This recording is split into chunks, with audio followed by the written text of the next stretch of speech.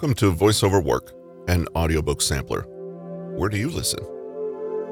Today is Friday, January 13th, 2023. Self-awareness is key to a happy life. But how can you gain that link between your beliefs, your emotions, and your behavior? But before you look for a therapist, there's a lot of healing you can do for yourself. You can learn how from Nick Trenton in his current book, How to Therapize and Heal Yourself. And today we bring you the preview for that book. Thanks for joining us today.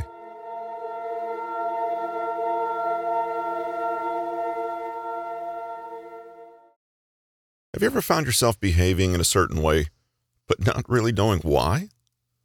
Do you have a tendency to lash out emotionally or say and do things that you later regret?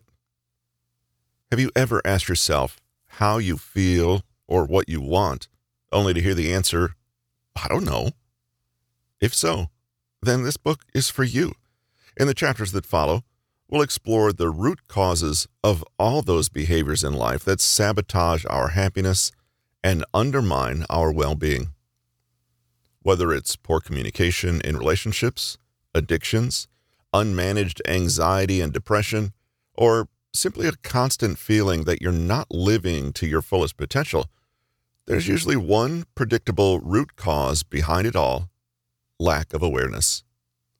Traditionally, a psychologist or psychotherapist could help you more deeply understand who you are, what you want, and how you tick.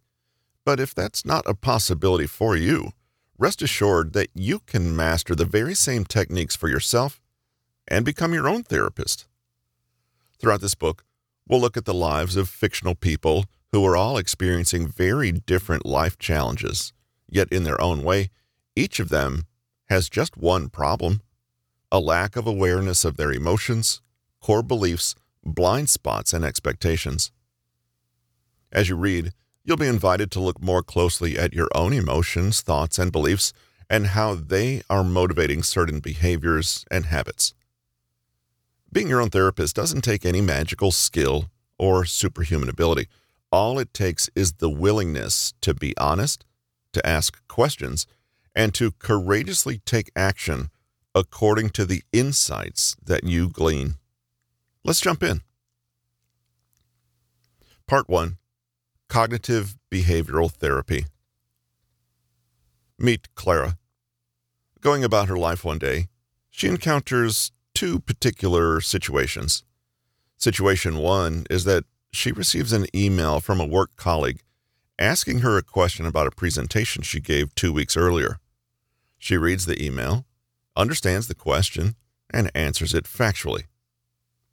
Situation 2 is that Clara gets home from work and sees that her husband hasn't arrived home yet. She immediately thinks, he's been in a car crash and he's dead. Terrified, she immediately takes action by blowing up his phone with panicky messages, then furiously Googles how to plan a funeral.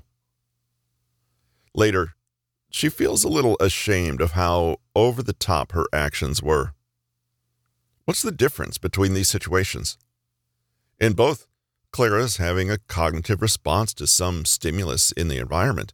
Yet, in situation 2, it's clear that her thoughts about the situation are not helpful or accurate.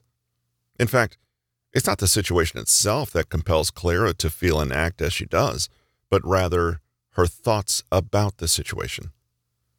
This is the key insight behind cognitive behavioral therapy, or CBT, that not all of our thoughts are for our benefit. Thoughts, feelings, and actions are all connected. The way we think about things affects how we feel, and how we feel affects how we act. How we act, in turn, changes our world in ways that confirm or reinforce how we think or feel. The American Psychological Association, APA, explains that there are 3 core concepts behind CBT. 1. Psychological problem.